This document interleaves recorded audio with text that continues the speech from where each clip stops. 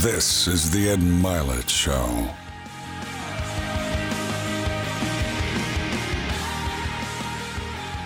Welcome back to the program, everybody. I'm so fired up today. This is a man I've admired from a distance for so many years.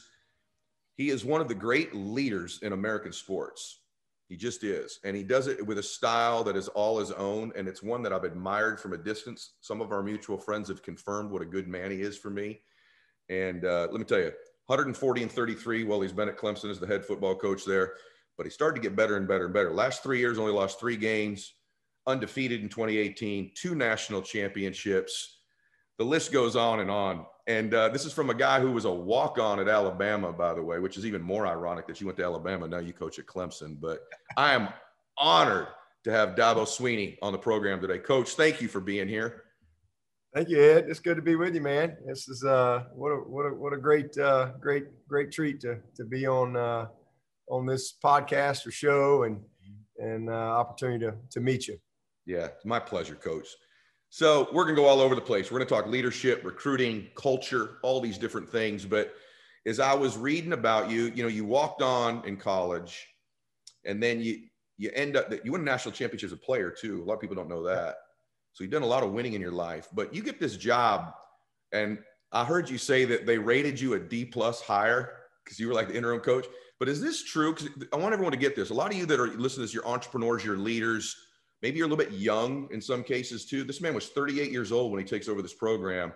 Is it true that when they hired you, you went literally into a closet, like a physical closet, and were talking to yourself? Is that actually true? That is true. So what happened is I just, came to work on October 13th, 2008. I was an assistant in my 6th year here as an assistant, and middle of the season, 3-3.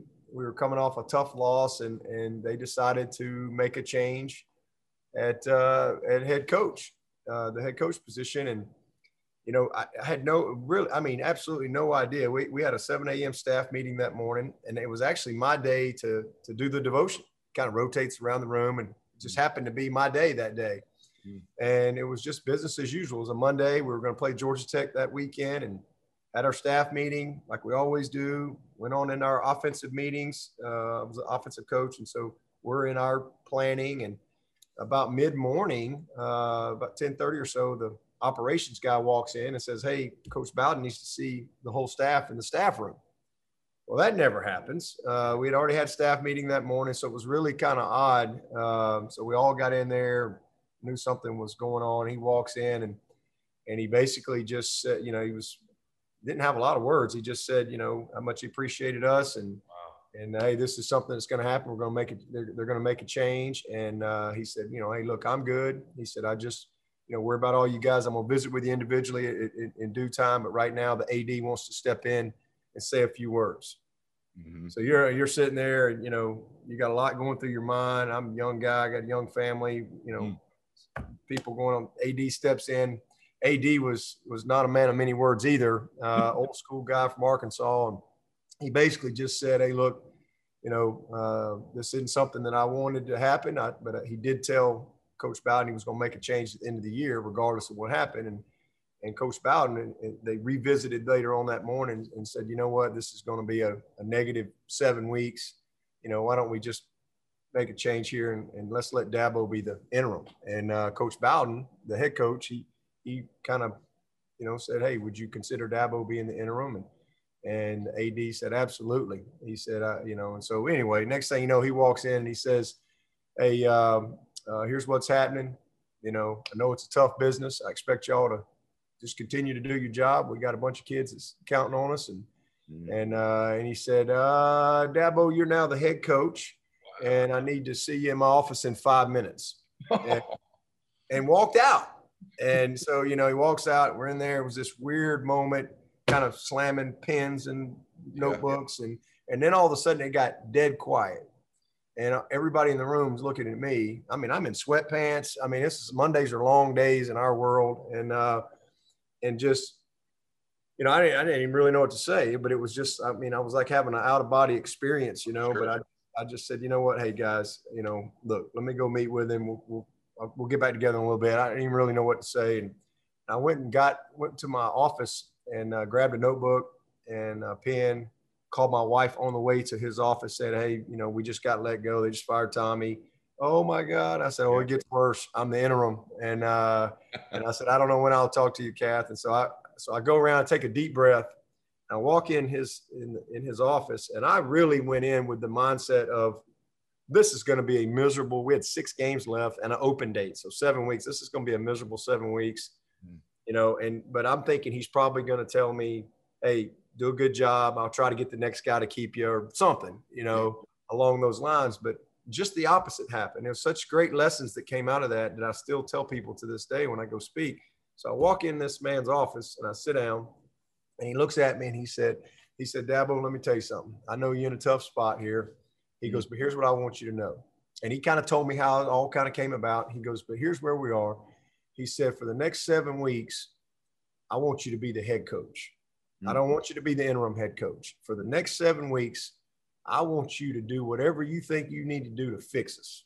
He said, if you need to fire the whole staff, fire the whole staff. Wow. He said, whatever you think you need to do, for the next 7 weeks, you have my full support. Wow. That was a mistake on his part, okay? But this is what he tells me. And then he said, for 5.5 years, I've watched you. I've watched how you've led your players, how you've handled yourself in the community. I watch you with your family. He said, I see these kids in your office. I've seen how you handle discipline and recruiting.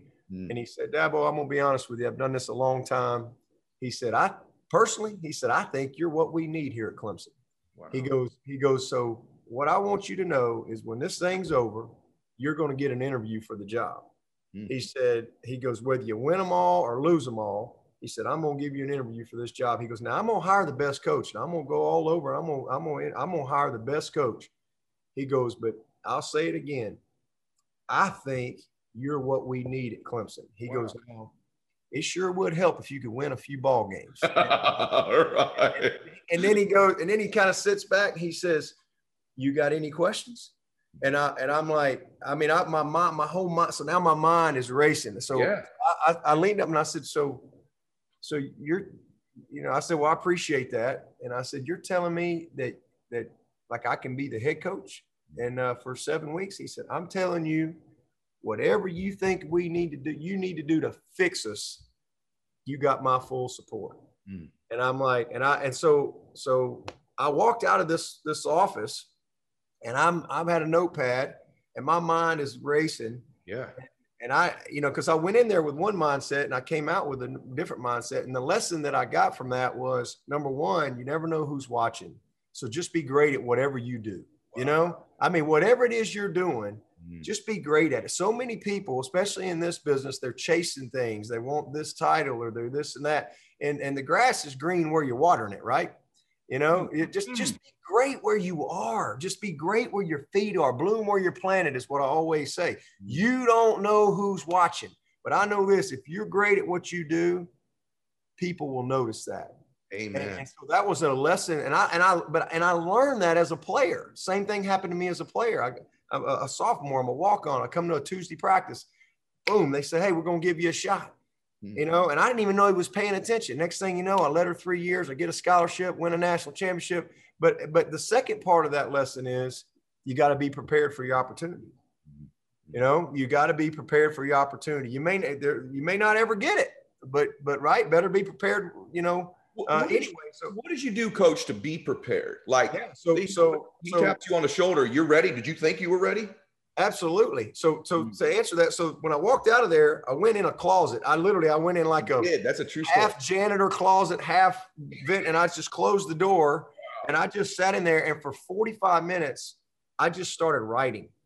I just started writing, and I was all over the place. I'm thinking recruiting. I'm thinking discipline, how I want to change practice. What would I want to do this week? How am I going to meet with the team? I got to meet with the staff.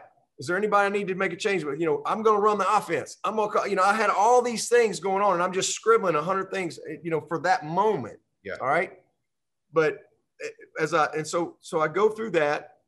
But the second part of it is, from the time I got into coaching in 1993, I was preparing to be a head coach. All right. I didn't know if I'd ever get a chance to be a head coach, but I I love what I do. I love what I was doing. I just was trying to be the best at whatever it was. But I started kind of building a book, started putting a head coach book together literally right out of the gate. Things I liked, things I didn't like, academic stuff, philosophy of offense, philosophy of defense, philosophy of recruiting, philosophy of special teams, who I would want to hire, what would be my staff expectation, whatever, how I would run practice, and I started putting all this, just building this all over the years. And all through the years, I like that. Throw it in the book. Mm-hmm. Or, a lot of times, so I coached 8 years at Alabama when I finished playing. I played 5, coached 8.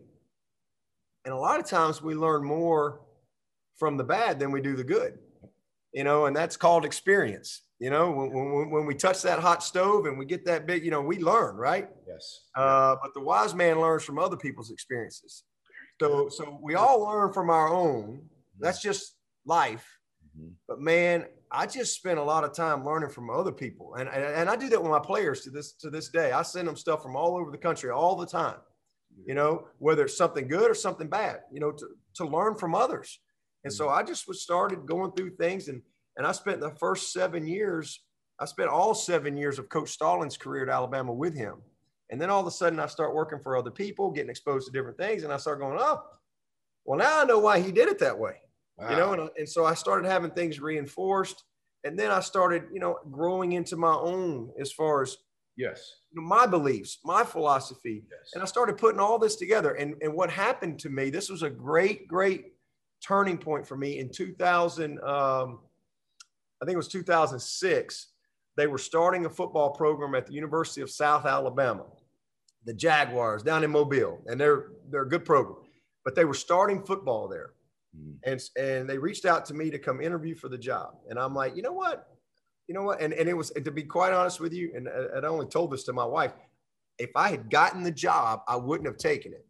But I told Kath, I said, you know what, here's what I'm going to do. I'm going to prepare for this job like it's the University of Alabama, like it's the job. And so it forced me to take all those years of stuff, and I put it together, and I organized, and I went after that job like it was the greatest job. I mean, I had Jaguar Nation. We're fixing to rule the world, man. I had everything in there. And so I was prepared, and I finished like second or third on the job. They didn't offer me the job. But I finished second or third on the job, but I really wouldn't have taken it if they'd offered it, but it was such a great process. And so all of a sudden, 2 years later, I'm the interim head coach at Clemson. And so when I'm going to get an interview, so I'm in the middle of the season, I'm in chaos, I'm making changes. I got all this stuff going on. But when that season was over, you know what I did? I walked in, I had the president, I had the AD, the assistant, and I had them all a book. And I said, hey, this is who I am. This is what we're going to be. This is what we're going to do. This is what our philosophy is. This is how we're going to run the program. This is the staff I want to hire. This is, our discipline policy. This is what I believe in. And, bam, here we go. That to me is like, Coach, I feel like we just did the whole show. Like, I hope everybody got this and goes all the way back.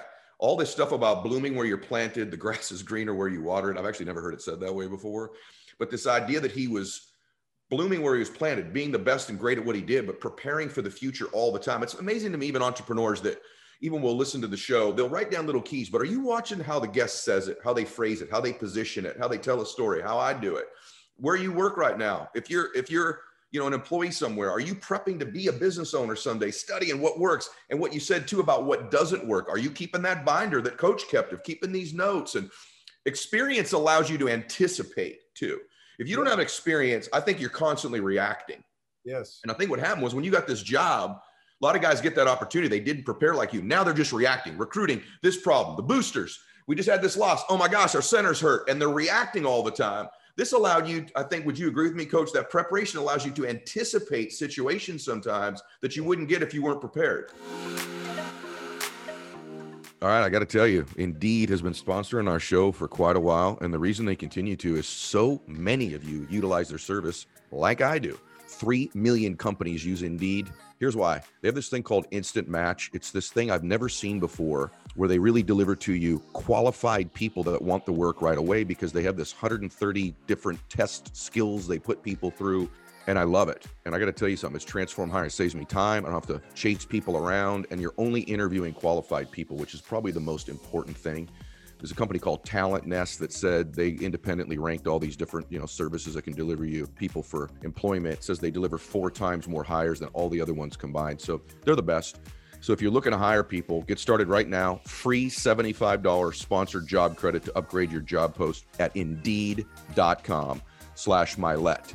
That's $75 credit at Indeed.com/Milet, which is MYLETT. Last time, Indeed.com/Milet. Offers only valid through June 30th, so get after it. Terms and conditions do apply. Let's get back to the show. You got a plan.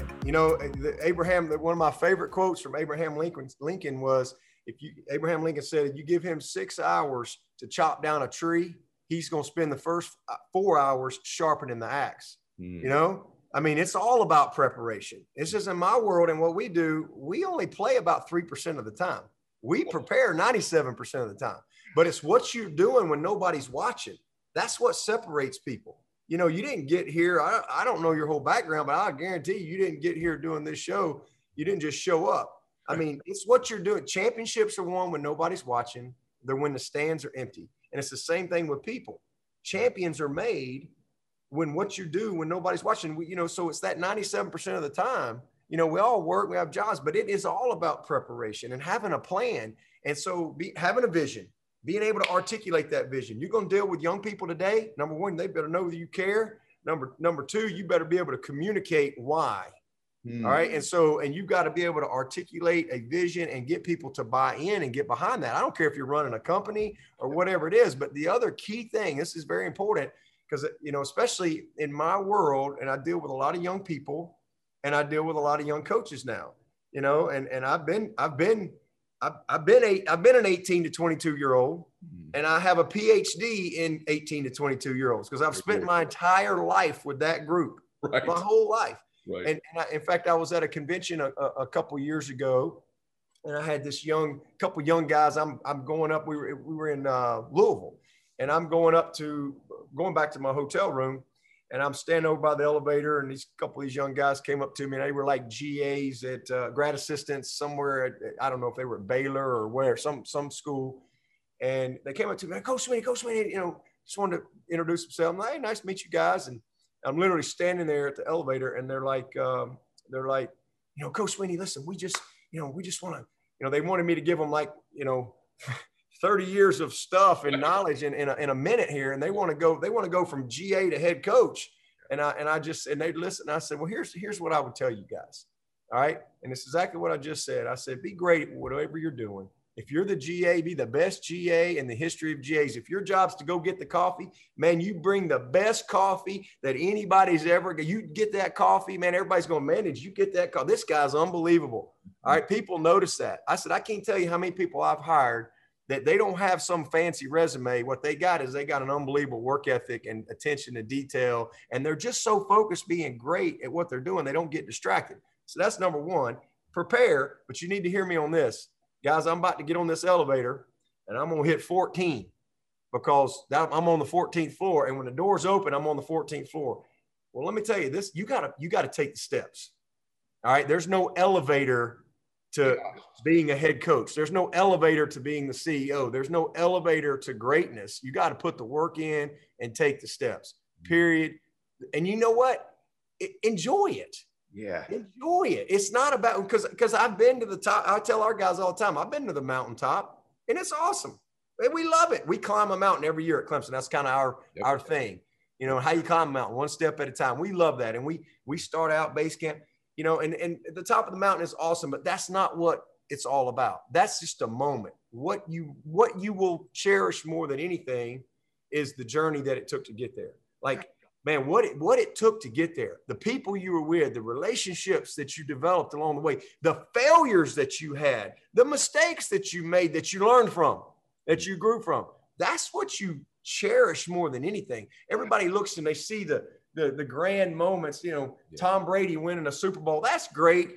You know what Tom Brady's going to remember more than anything? Man, those practices, getting together with the guys, the bus rides, the plane rides, the when nobody's watching, the preparation. 100%. That's what it takes. I'm getting goosebumps, y'all. Like, you got to fall in love with that. You got to embrace the suck, right? There's a lot of it that just sucks, and you got to fall in love with that part if you're gonna do anything great in life. It's not going to just happen. So the preparation and falling in love with the preparation, all the great players that I've been around, that's what separates them. Gotcha. They love the preparation. Everybody loves to play. Yeah. All right. But it's falling in love and embracing the suck along the way. That's what separates us. Oh my gosh. Very rarely am I in the middle of one of these shows. I'm like, this is freaking great. We're in the first quarter, just because I just want to keep going. But I was going to say this to you. I just gave a talk this weekend, a bunch of entrepreneurs, very high entrepreneurs. And so I'm going to give you my overall business philosophy. It's going to surprise you. I said, here's what it is. Everybody you encounter wants to feel this from you, that you love them, care about them, believe in them, and you can show them how to get a little bit better. That's right. It. And they're saying, help me. You said it of young people, but it's true, I think, Coach, of all people, as you said. And then this notion, I just want to review. I'm not going to review everything he says, but he says so many good things. This idea of the love of the preparation, I promise you that's true across the board with the athletes I've worked with too. But in addition to that, being able to create a vision that you can articulate, that people buy into, is like, you're listening to this man talk. There's a rhythm. It's so easy to listen to him.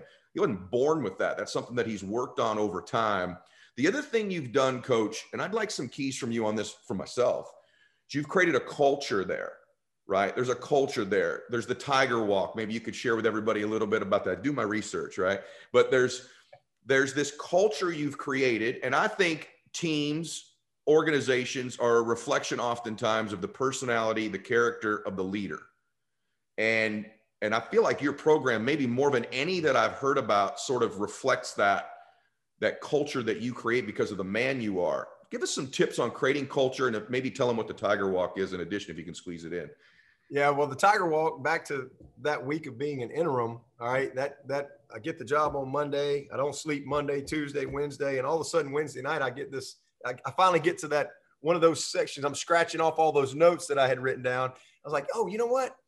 I want to do this Tiger Walk thing. I went to the AD, it told you it was the worst thing he told me, because I did about 3 things in 3 days. And he's like, no, wait a minute. We can't do that. And I said, you told me that what you would support for 7 weeks, I could be the head coach. And so that was kind of my little calling card. And he's like, well, okay. I said, I want to get them to drop us off out in the middle of the road on Perimeter Road here. And we're going to walk to the stadium. He's like, what? We can't do that. We got troopers. I changed the route, everything, changed how we come in. It was pandemonium. And I said, well, you told me. I said, that's what I think I need to do to fix this. And so I literally, what it was for 6 years of being an assistant, it used to drive me crazy because I would be over there fired up because I was never with the team. I was over there recruiting, and I would walk through the parking lot. And man, by the time I got in the stadium, I was ready to just punch somebody, could feel the energy and the passion. And our players would pull up on a bus in a sweatsuit and get off and walk in with headphones, and they weren't engaged, and they didn't get it. And we used to take some crazy route through the farmlands, and you never saw anybody, and you just pull up. And so that was literally like Wednesday night. I said, we're changing all that. I said, these guys need to understand how important it is, and they need to feel the passion. They need to feel the energy from these fans. And so we literally, they were all freaked out. They were worried about security. I mean, it was like, because we're going to get off at the park, and we're literally walking. It's a long walk right through the main area. And I mean, there must have been 40,000 people out there. It's incredible. And to this day, it's what we do. And it's exactly what happened. By the time we got there, like, they got it. Like, guys, this is important. This means a lot to a lot of people, and we're coat and tie, it takes a little more effort, to get up and get ready. And so that was kind of how the Tiger Walk came about. And we've done it ever since. And it's just been an amazing thing. But to me, everything comes back to the people. You got to get the right people involved. But I just want our culture here. We talk about getting everybody kind of all in and committed, to being their best in everything they do on and off the field. Not just, we don't ever talk about being the best. That's something that and that's kind of how I ended up getting connected with John Gordon a couple years after I got the job. I didn't know him, but we got to be our best, I mean, whatever our best is. And if you're not willing to be committed to that, then you're never going to have a chance to be the best. Maybe we can be the best, but we got no chance. The Bible says in 1 Corinthians 9:24, in a race, everybody runs, right? Everybody runs, but only one wins first prize. So run your race in such a way as to win. That's what all in's about. Don't just run the race. Don't just go to work. Don't just go to practice because it's time to go to practice. Don't just go to that math class because it's what time I'm supposed to go to math class. Go with some purpose. Run the race to win. Learn to do your best. Make excellence a habit. And when you do that, eventually you will become your best. And guess what? That's what God created us for, is to be our best. You know, so that's just the mindset that I have. And so coming into this thing, I was like, I got to get all in. All right. Well, if you're in debt, I can relate. For many, many years, I carried a lot of debt. And you know what came with that? A ton of stress. And so if you have it, I get it. You know, you're looking at that credit card statement every month and you make that payment and the balance barely drops whatsoever. That's because the rate is so high. And so that's why I like Upstart. If you want to get out of debt or pay down your debt or reduce your payment, you ought to at least take a look at Upstart. It's a fast and easy way to pay off your debt. It's a personal loan. It's all done online. So if it's paying off credit cards, consolidating other high interest debt, use Upstart. It's a fixed monthly payment. What I do like is they don't just look at credit, they look at employment history, your income, some other things like that, which means they can sometimes offer smarter rates. So it takes 5 minutes, by the way, to find out whether you're qualified. Small loan amounts to larger ones too. It's worth looking at. If you got high interest debt, maybe these guys can give you some of the relief that you need. So find out how Upstart can lower your monthly payments today when you go to upstart.com/Mylett. That's upstart.com/Mylett, which is MYLETT. Don't forget to use our URL to let them know we sent you there. Loan amounts will be determined based on your credit, income, and certain other information provided in your loan application. Go to upstart.com/Mylett. Let's get back to the show. So our culture is family. All right. So creating a family atmosphere. Well, how do you do that? You don't just say, all right, we got a family atmosphere. Right. No, you got to be intentional about that. Intentional about who you hire. Do they value family? You know, be intentional about being inclusive. Like our wives, our kids, they're here all the time. You know, I mean, if we're practicing on this field, we got a kids game going on the other field. Every Wednesday night, it's family night. All of our wives, our kids. That's one of the things I missed the most last year during COVID was we couldn't do all that. But so it's a family atmosphere. The next thing is in our culture is communication, layers of communication. You know, it's my Swinney leadership group. It's the Swinney Council, the Swinney Huddle, you know, just layers of communication and different perspectives, staff meetings, and just how we go. We start over every year. I start over every year as if we all just landed from another planet and have never met each other. And I reinstall the program every year just like we just got here. And that's how I protect the program. All right. So communication leads to trust and respect. You can't have anything great if there's not trust and there's not respect. All right. And then, as I said earlier, you got to have a vision. You got to be able to articulate a vision that everyone understands, that everybody in the building can articulate, from the person who greets them at the door, to the people cleaning the building, to the secretaries, to the coordinators, to the players. Everybody's got to be able to articulate that vision. And we call that our common purpose. You know, and our common purpose is to graduate our players, equip them with tools for life, make sure they have a good experience and win a championship. And everything in our program is about that. So we all know that, but the other kind of key component to the culture that we have is appreciation. You know, having a genuine appreciation for each other's role. So that's how you get people to buy into being great at whatever they do. You show appreciation. No one's better than anyone else. And you know, I took one quote when I got the job. All right. George Washington Carver had a quote. That's the only quote I had in the building. And I put it up and I said, this is how I took a couple things here. We're going to be all in. That means being committed to being our best. We're going to run the race to win. All right. And then the second thing, I put that quote up. And I said, guys, this is how we're going to be great at Clemson. And you got to remember in 2009, we hadn't won an ACC championship in 20 years. We had not won 10 games at Clemson in 20 years. All right. And now the last decade, we're the second winningest team in the country, us in Alabama. We've had 10 plus win seasons in a row, third longest streak in the history of college football. We had the third winningest decade in the history of college football. We've won 7 conference titles and 2 national championships. And you know how we did it? Here's how we did it. Yeah. Well, two things. This is so good. We did it this way, Ed. I walked into my first ever meeting with the players, and I walked in with these two signs right here. One says believe, and the other one says it can't be done. Look at this. With the T crossed out, right? Yeah. And my message to the team, the very first team meeting was, we got to create an attitude of belief. We got to create a culture that expects. But the only way we can do that is we got to make some decisions around here. All right. We got to quit. We got to quit hoping, and we got to start believing. And the only way that's going to happen is we got to get all in, and we got to be committed to being and doing the best that we can possibly be doing everything that we do. And if we do that, we're going to have a chance to be special. And then I took that quote and I said, I put this quote, y'all see this right here? This is how we're going to do it. We're going to do it our way. If it don't work, I ain't got nobody else to blame but myself. I'm a D+ hire. I'm not supposed to be any good anyway. I'm an at-risk kid, baby of 3 boys, parents, dad's alcoholic, parents divorced, no education in my family. I'm a walk-on player who earned a scholarship. I'm a D+ hire, walk-on coach, and we're going to be successful. And here's how we're going to do it. You know what we're going to do? We're going to take what we have.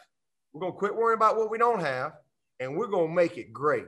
We're going to make the best of what we have, number one. All right, that's what we're going to become inside out. All right, I'm tired. And I wrote down all the things that Clemson had never done, and I wrote down all the things that people said we couldn't do.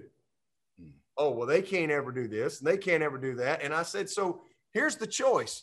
We can listen to all that and be paralyzed by that, or we can learn how to be inside out. The Bible says, as a man thinketh, so is he. So we're going to learn how to think. We're going to learn how to believe.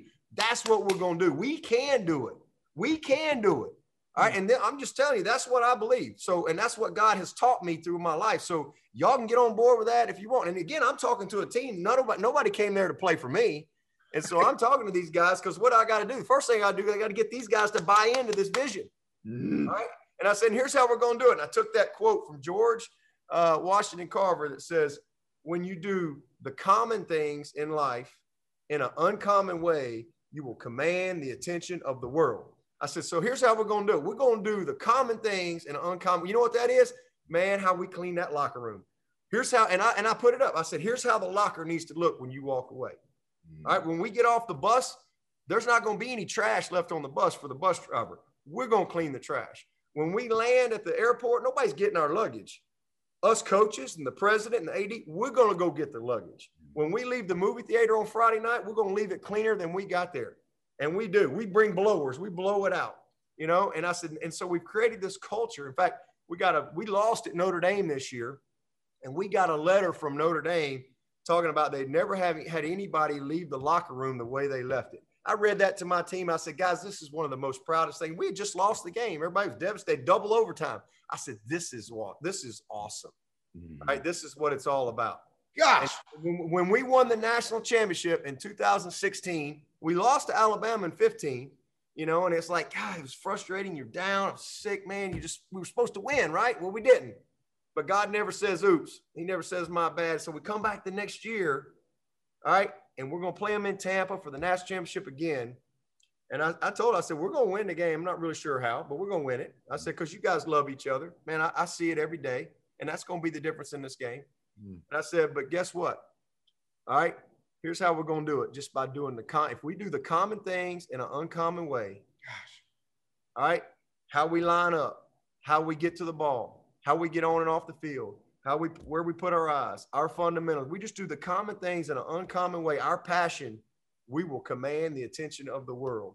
And we won the national championship with 1 second on the clock. We beat an unbelievable Alabama team, and only God can. That's just God's favor, man. That's just God's grace and favor, and only He could orchestrate something like that.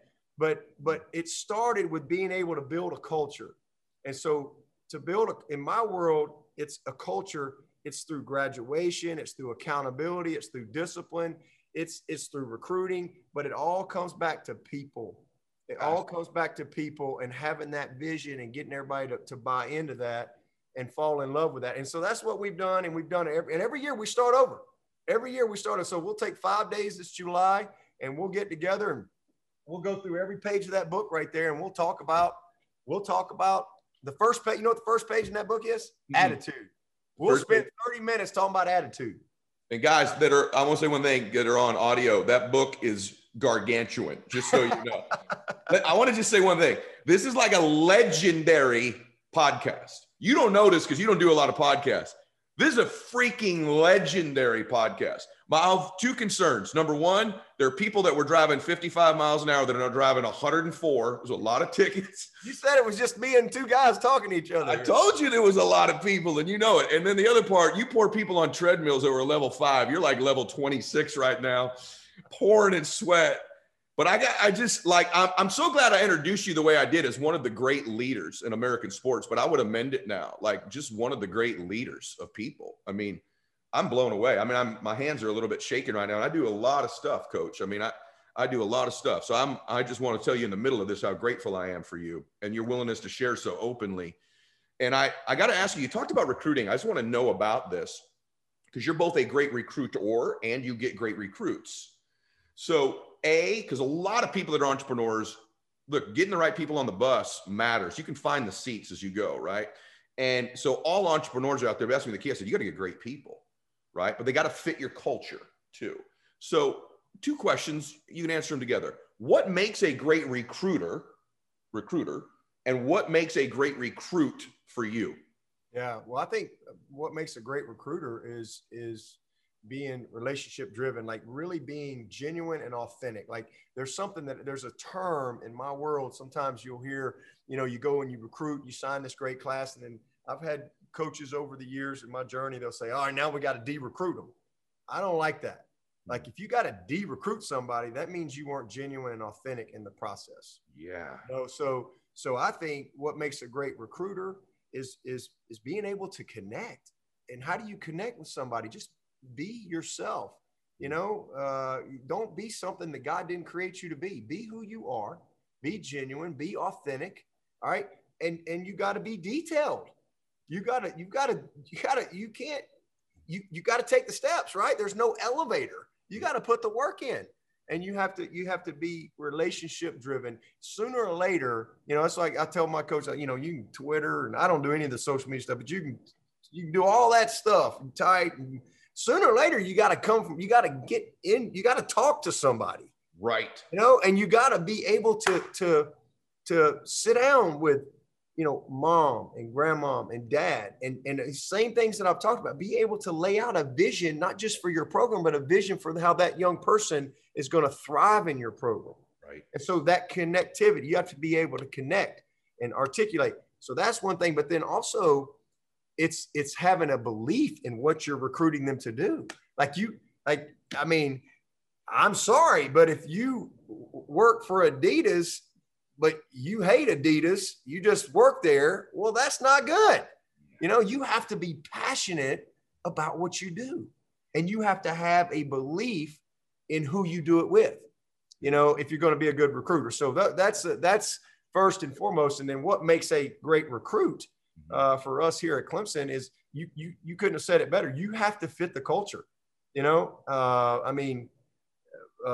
it just is what it is. And Coach, have you met a kid? Have you had a kid where you're like, this doesn't matter the position. This is the number one quarterback on the planet. We get this guy. We got 3 years of the run keeps going, but you end up hearing something about their background, or maybe they don't like faith. I don't know what it might be. Have you just said, no, we pass? You've done that. Well, I think again, what makes a good recruiter is being disciplined. Okay. All right. Being disciplined to what you believe in, what's your criteria, what the fit is. All right. And so, because there's a lot of times, they'll say, oh, well, you could get lazy and just say, oh man, here's all these so-called 5-star rated guys or whatever. And you can get lazy. And next thing you know, you're out of a job. You have to be convicted as a recruiter. Like, okay, he's only rated a 2-star.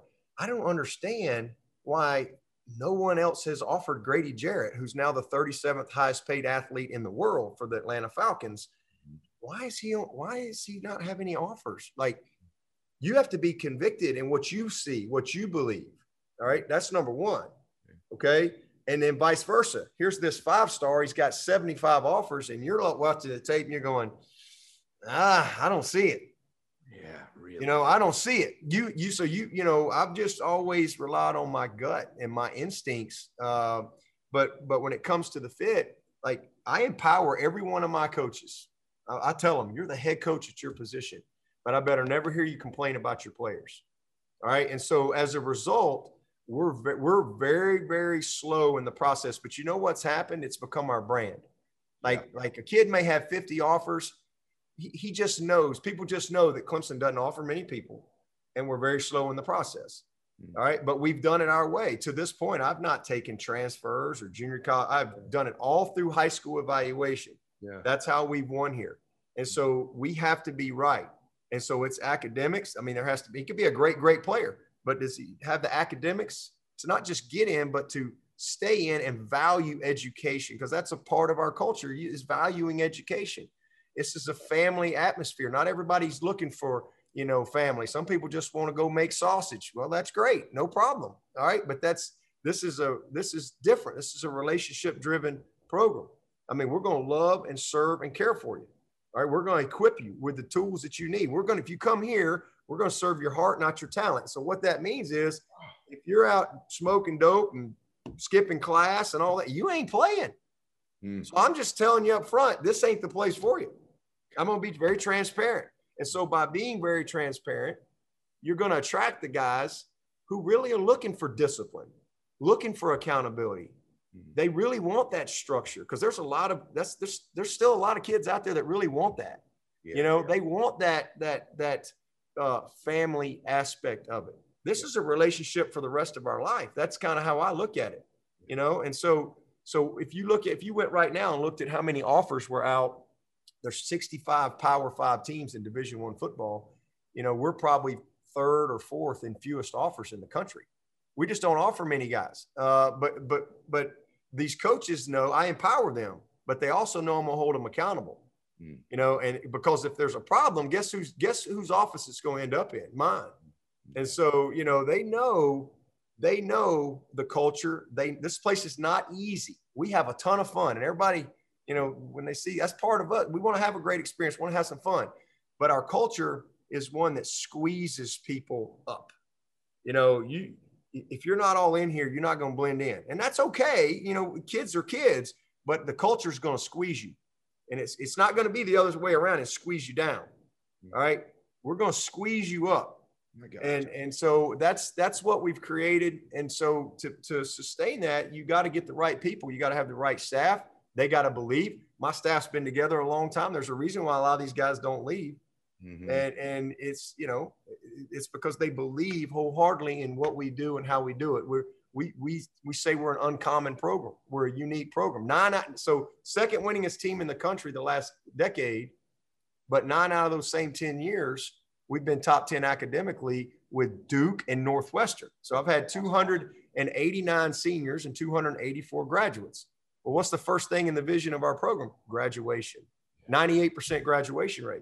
So we're winning at a really, really high level on both sides of the coin here. And there's no perfect people. There's no perfect places. But what separates people and places is how you respond.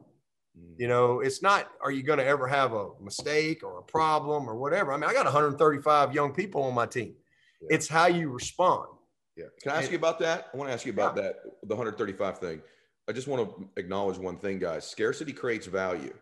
And so one of the things with these few offers, they become more valuable because they're more scarce. That's important. Okay. So just understand that's also a strategy. People waiting around for that Clemson offer. If they get it, it's a big deal. Right. So there's a little game there. He's nodding and saying yes. Not game, but that's just one of the benefits of being so guarded with your culture. And so hey, let me stop you there, Ed. Keep that thought, because you just hit on it. That's why I know you're a smart dude. All right. So about 3 years ago, 2 or 3 years ago, NCAA changed all this stuff. Used to, you could only do official visits. That means where we can pay for the family to come in and the kid, and it's a big dog and pony show for a whole weekend. We used to could only do that their senior year, you know, from September to January. That's when official visits took place. And we always did ours in December and January. Occasionally you might have one in November.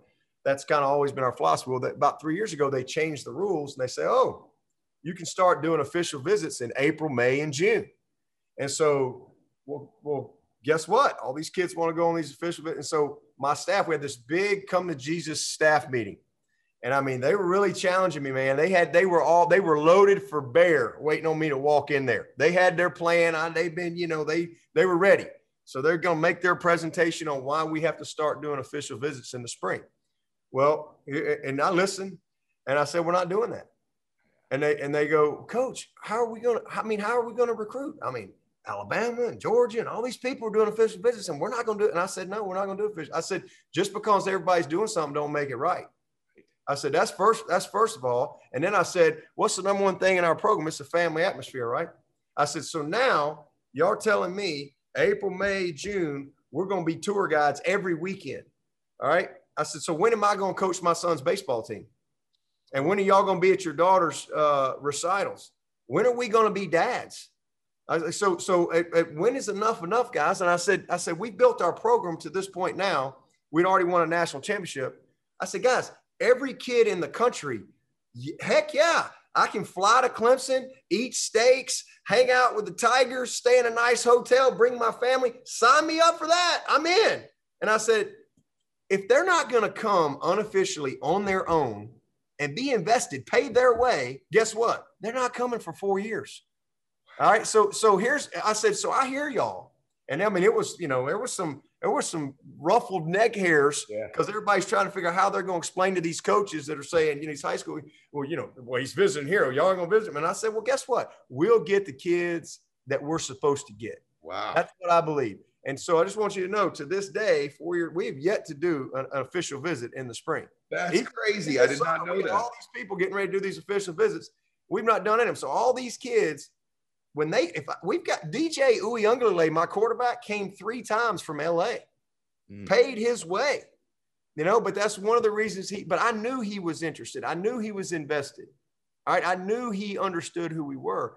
And to your point, I mean, and I pulled out a little quote and I read it and I said, hey, do you ever see any Rolls Royce commercials? Do you ever see any of those? Right. No. Right. No, there ain't no advertising going on for Bentleys, or whatever. I say, hey, we're different. We're unique. And I was like, and I wrote it down. I said, write it down on the board. And if I'm wrong, hey, we'll change it. I'm not saying I'm right. I said, that's just what I believe. That's my gut. And I said, and we're uncommon. And I said, write it down. We'll have over 20 commitments by August. We had 22 commitments by August. And you know what? What has happened, Ed, is now that has become our brand. Yeah. Now these kids, they're not offended. Even the coaches, they're like, that's just how Clemson does things. Yeah. But guess what? They still want that Clemson offer. You betcha. And when a kid comes unofficially, then he's sending me a message that he truly is interested, that he truly is invested in the things that we offer here. So when I'm coaching entrepreneurs, they're always asking me, what do you think the most important positions in any company are? And the truth is, every position's important. But I can tell you one that I know is, which is HR. That's why I like Bambi. If you don't have the right HR stuff, it can kill you. Wrongful termination suits, minimum wage requirements, labor regulations, all this stuff. And it's about $75,000 a year to have one. That's why Bambi was created. You can get a dedicated HR manager. They craft your HR policy, maintain your compliance, all for $99 a month. $99 a month. And a lot of the people that listen to the show have been telling me they really do a great job.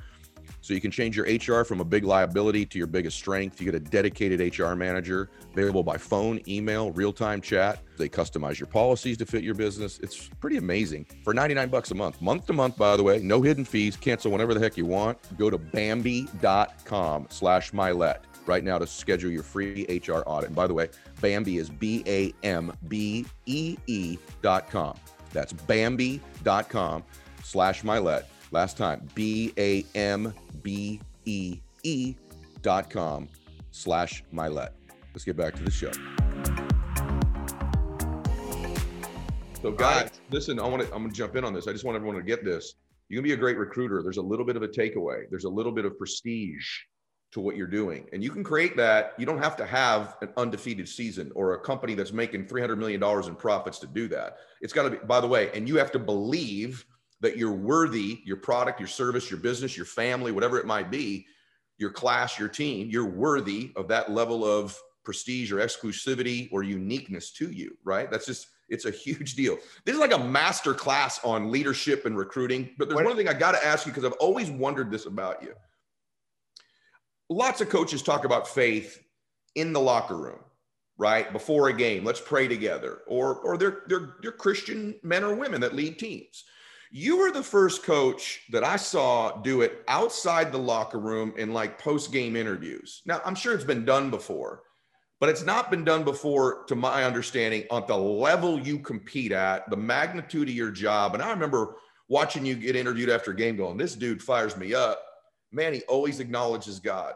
He always says something about his faith, and that's bold. And I actually thought at first, I thought it was aggressive because, or amazing because I wonder if it cost him some recruits, and it must be okay with him that he does do that. Was that a conscious thing where you're like, I'm going to be bold about what I believe in the locker? I'm the same guy in the locker room that I am in an interview, that I am with my family, that I am coaching baseball. And I'm sure you might have caught a little flack for it at one point in your life for being so bold about it. I just want to know your thoughts about your faith, how it plays into being a coach, a leader, and your boldness about it. Oh yeah, I've caught a lot of flack about that. I think, when that's why the Bible says you better put your armor on every day. Right. I mean, like every single day. And listen, I don't judge people or think. I just believe what I believe. And Colossians 3:23 says, one of my favorite verses, it says, whatever you do it with all your heart as if you're working for the Lord. All right? Whatever you do. All right. And I tell them, hey, if you're cleaning the room, your bedroom, do it as if you're working for the Lord. Because that's the perspective God wants us to have. And that's, we have a really crazy world. We're in a fallen world. Sin is real. The devil is real too. Nobody wants to acknowledge that. That's what I believe. Mm-hmm. All right. And maybe I'm wrong. I'm going to meet my maker one day, but I know what I believe. And I believe in Jesus, and I believe in God. And I believe that in Colossians, where it says, whatever you do it with all your heart as if you're working for the Lord. And when you do something with all your heart, you're going to go above and beyond. Amen. Right. In everything that you do. And so God, I don't get how you can separate that. And so, yeah, I've had all kind of flack. One year there was some group that, man, they tried to, come and like, they said all this crazy stuff. Like, I'm only playing Christian. I'm like, let me tell you something. If I'm only playing Christians, we ain't winning like we winning. I promise you. Ain't nobody check and roll at chapel. I got chapel, but I don't sit around and go, oh, you didn't come to chapel. You don't play today. No, give me a break. Right. I just think you have to be who you are there. And that's what I said back then. There's nobody that comes to Clemson. If I was an atheist, guess what? Everybody who came to Clemson would know that. All right. I think you just be who you are. Beautiful. And there's nobody that comes to Clemson and goes, well, daggone. Man, I know Coach Swinney was a Christian, and so I just think you just be who you are. I know what my job is. My job is to win football games, but I know who my maker is too. And I know that when you are a person of faith and you're a Christian, that's not something you turn on and off. Whatever you do it as if you're working for the Lord. Beautiful. And so, yeah, my paycheck says Clemson University, but let me tell you, at the end of the day, I'm working for the Lord. Oh because God. One of these days there's going to be a scoreboard a whole lot bigger than the one that hangs out here in Death Valley. And it's going to be, Dabo, I gave you all these things and all these young people. What did you do for me? And listen, my job's not to save them, but I do feel like that I have a responsibility to be an example. And I try to live I'm the biggest sinner in the world. I try to live my life in a way that glorifies God. And in those moments from time to time, listen, I don't ever want anyone, we live in such a superficial world. I don't want anyone to ever think that, man, this is because anything that I am is because of God. Anything that I've done is because of God's favor on my life, God's grace, God's grace and his favor, his will, his Holy Spirit, leading the way. I mean, that's just how I look at it. And so, because we live in this world now where everybody wants to put you up on this pedestal. And I try to be quick to say, hey, listen, ain't nothing great about me. If there's anything great about me, it's the Holy Spirit inside of me. All right. And guess what? Everybody can have that. And you said something a minute ago. And listen, greatness is for everyone. And I told our team back in 2013, we beat Ohio State in our first ever BCS win on the Orange Bowl. And then we've beaten Alabama a couple of times, and we've beaten some of these big schools. If we walked out there at the middle of the field and we compared checkbooks and we compared budgets and we compared all, we'd get dominated.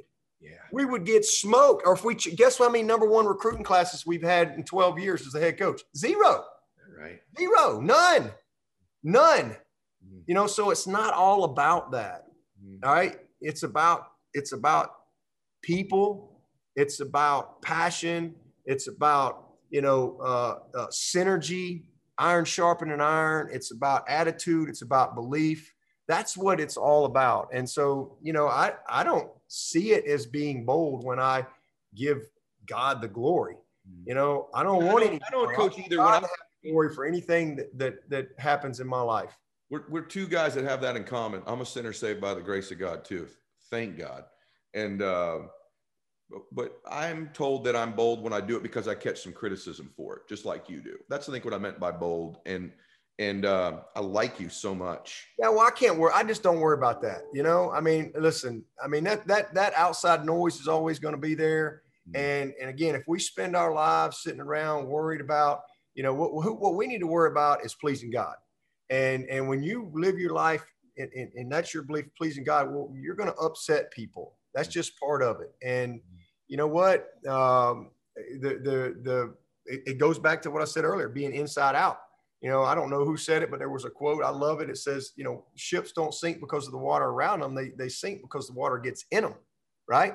And so we can't let all that stuff in us. Yeah. And, we got to let the light inside of us be brighter than the light on us at all times. And so the light gets bright, man. That was the last thing I told our team in 16. I was like, hey, this is what we got to do. The light's going to be bright, man, but we got to let the light inside of us be brighter. What an opportunity that we have.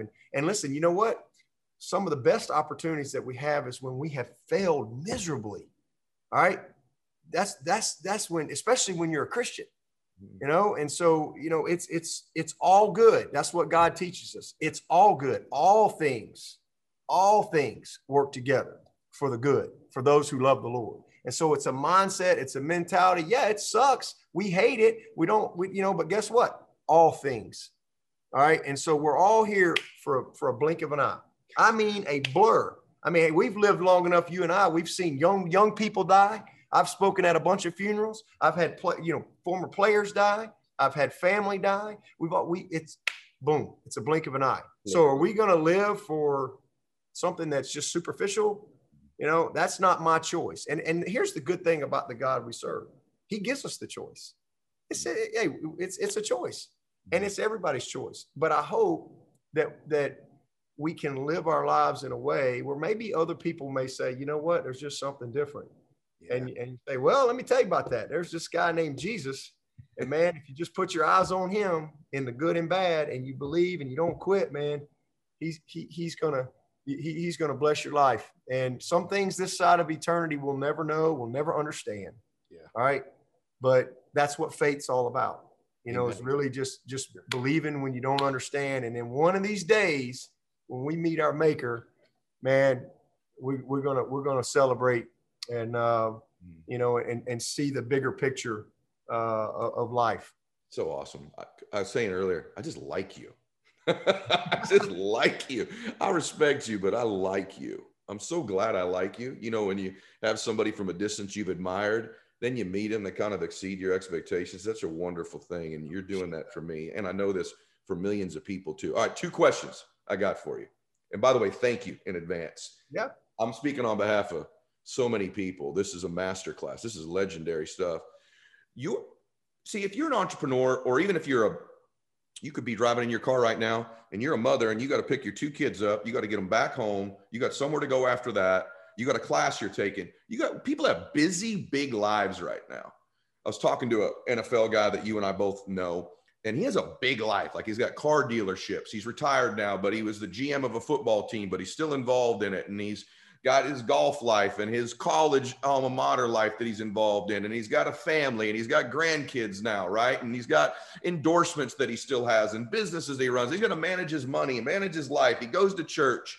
It's a big old life, right? A lot of people feel that way.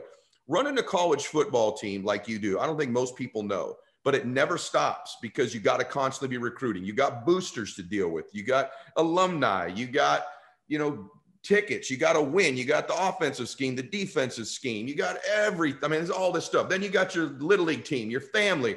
You just got all this stuff. What do you do to keep it all going? Like, that's a big old life, right? Like, how do you keep all that going? Yeah, it is a lot, but it goes back to, just chasing your passion, man. Just loving what you do, and then loving those that you do it with. Surround yourself with good people. I can't do everything by myself, and the Bible even says that. It says, where there is no counsel, the people fall, but in the multitude of good counselors, there is safety. So, I've surrounded myself by a bunch of great people. Okay. I have a wife who's a rock star. We met in the first grade. We started going together. We called it going together back in those days. We started going together in the sixth grade and dated all through high school and college. Been married 27 years now. I've got 3 wonderful boys. I got 2 great dogs, so I've surrounded myself, but the number one thing is you got to stay connected to the vine. For me, it all comes back to faith. All right. God's not going to put any more on us than we can handle. All right. And this is just what God's called me to do. And I submit to that, like he's called me, like, this is what he's called me to do, and he, if I keep my eyes on him, all right, he's going to fill me up. What happens is everybody's got all this stuff. All right. And one of the things I do with when I speak and I go to churches or something, I'll bring a football. And sometimes I'll do this with my team, and I do it every year with my team. I'll bring a football up in the front of the room, and it's all pumped up, hard football. And I'll bring a guy up and I'll say, all right, stand on this ball. And so you can visualize this, they're trying to stand on this football. And then I'll say, well, that's how your life's going to be if that's the foundation of your life. And so I think it's the same thing for anybody. You can apply that if your job is your foundation of your life, if your country club's the foundation of your life, if your bank account's the foundation of your life, if your family is the foundation of your life, you're going to always be empty. Nothing will fill you up. All right. And so, and then I'll take a flat football and I'll hold that and I'll say this flat football can't fulfill the purpose that it was created for, right? Because it doesn't have any air in it. So it'd be hard to kick, it'd be hard to throw, it'd be hard to do all these things, and it's the same thing with us as people. I don't think we can have joy in our life. I don't think we can have fulfill what we've been created to do if we don't have that air inside of us. And for me, from a biblical standpoint, a faith standpoint, it's the Holy Spirit. When you have the Holy Spirit inside of you, he's going to fill you up, man. He's going to pump you up so that you can fulfill the purpose that you were created for. And he's not going to put any more on you than you can handle. All right. And he's going to order your steps. We make all of our plans, right? But God's plans are way different than ours. Every now and then they'll line up. All right. But most of the time his plans are so much grander than what we have. And so you got to stay connected. For me, that's all I can answer. I know everybody's not a Christian. Listen to this, but for me, you ask me the question, yes. How do I balance all these things? Man, I keep my eyes on the Lord. It's prayer. It's quiet time. I need time to think. It's quiet time. It's vacation. Man, I do a 13-month calendar every July, and every day is planned out through the next August. So 13 months because we're going to be organized. All right. We're not going to just fly by the seat of our pants. I need the wives to know when everybody's off. We need to plan vacations. We need to create some white space. I got to learn how to say no. I've got to stay connected. I've got to have that daily devotion. I've got to have the prayer time. I got to have that small group. I got to go to church, man. I got to let that Holy Spirit fill me up. And guess what? When you keep your eyes on the Lord, you can have joy in what you're doing. You take that word joy, and that's Jesus, others, yourself. All right. When you focus on Jesus, then you focus on others, and then you focus on yourself, then you're going to have joy in your journey. And that's the perspective. I had a long talk with the basketball coach at Baylor this year, and we talked about that. They made that their theme, a culture of joy. And I think I see so many people. I know people that have more money than they could ever spend in their life, and they're miserable. They're the most miserable people you'll ever meet. Yes. All right. and then I see some people that have very little, and they're like the happiest, kindest people you ever meet. You bet. Right. And there's nothing wrong with money or having things. But it's the perspective that God wants us to have. And when we have our focus on those right things, then you can have joy in the journey. And at the end of the day, that's what it's about. It's not about some destination. It's not about some great moment. It's about living our lives every day with a joyful, grateful heart. And when you have that and you're connected to the vine, you know, if you see an old branch laying on the side of next to a tree that's broken off, what happens? It withers and it dies. Yeah. But when you stay connected, all right, then you have a chance to really live a fulfilling life and you know what? And be peaceful in whatever it is that you're doing and whatever it is you're having. I like, people look at me today and they're like, oh, well, that's easy for him. They put my salary in the thing and he's this, that. Well, give me a break. Let me tell you something. You know, this was God's journey for me. I didn't get into coaching to make money. My wife was a school teacher and I said, you know what? I'm going to coach football. And I was a full-time coach at Alabama making $38,000. I thought we were rich. She's making $26,000. I'm making $38,000. We don't know what we're going to do with all this money. We were happy. And I had a path that I wanted to chase in my life. All right. Never in a million years would I have even dreamed that I would be where I am right now. Okay. You know, but it's just God's grace and God's favor. The other thing God gives you though, God will keep you. He will help you. Just, man, he'll put you in the soul that he wants you in if you let him. Yep. The other thing that God, the Holy Spirit does is it gives you listen to this man's incredible words. And sometimes when I speak, it happens too. And I know you get this feeling too. I'm like, I don't even know where some of this stuff comes from, but I do. That is the Holy Spirit working on you. Here's how I know that. My last question involved this thing I saw in you for years, which is joy. And you literally covered it as you were answering. There's a joy about you. Ask yourself a question, everybody, as you're listening to Coach talk today. Wouldn't you want to go play for him if you were a player? If it was a company, wouldn't you want to go work with him? If it was a product, wouldn't you want to buy it from him? And maybe you go back and listen to this again and think about all these principles, the way he delivers them, the way he articulates them.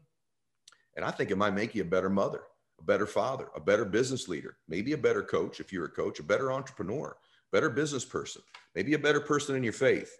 And I think that's what you do, Coach. I think you help people get better. I think you care, and I think you help people get better. And you did that for me today. You did it for me today. I'm incredibly grateful. I'm rarely this quiet during a show because there's just too much value in what you have to say than for me to jump in. I know my audience is like, Ed, you were quiet today. Well, what the heck would I jump in and interrupt this for? Right. So, Coach, I'm very grateful. Thank you for today. Thanks for having me. I speak on behalf of anybody, and I've told you this privately too. If there's anything I can ever do for you, I'm here. You consider me a friend now. And I just want everybody that's listened to this or watched it today, subscribe if you're not, share it. Obviously, this is one of these that's just going to go poof, go viral because of the level of content here today. And so, Dabo, Swinney, thank you for being here today. Everybody listening or watching, God bless you. Continue to max out your life. And thank you. Thank you so much, Coach. Yeah, man. Hey, listen, you got to come see the Tigers someday and speak to these guys. And I appreciate your passion and unbelievable questions. First of all, you know, you only have a good interview based on the type of questions, man. You hit me in some of my sweet spots. The last thing I'll leave you is kind of what we live our life with around here. Every single day that we walk in our team room, every day they see a big old windshield on the screen and a rear view mirror. All right. Because it's always about what's next. It's always about, that's the mentality. All right. That's the mentality we have to have. We got to keep our dreams greater than our memories. All right. That's what it's always about. You know, the rearview mirror is very, very small. Right. And what happens is, you know, we spend our lives looking in the rearview mirror and we crash, because something bad happened or something great happened. Oh man, that's awesome. Well, you know why Tom Brady's so successful and some of these people? Because guess what? They don't live their life in the rearview mirror. You know, they attack what's next in there, and they have joy in the journey. They love what they do, and it's a chance to go win again. You know, it's a chance to go do it again. You know, get your eyes out of the rearview mirror, man. We had failures. We screwed up. We made mistakes. Or man, we made $1 million last year. We did all. Well, guess what? Nobody cares. Touchdowns don't carry over to this year. It's always about what's next. And so if you really want to, be successful, get your eyes in the windshield. There's a reason why it's bigger than that little rearview mirror. So it's a windshield mentality, man. Attack what's next, have fun doing it, and just be committed to being your best with whatever it is you got. And man, good things will happen for you. They call that, folks, a mic drop right there to finish the show. I'm showing everybody the mic on the video. All right, guys, max out. Coach, I don't even know what to say. Thank you so much. God bless you all. Share it. I appreciate it. Good to be with you. Coach, thank you.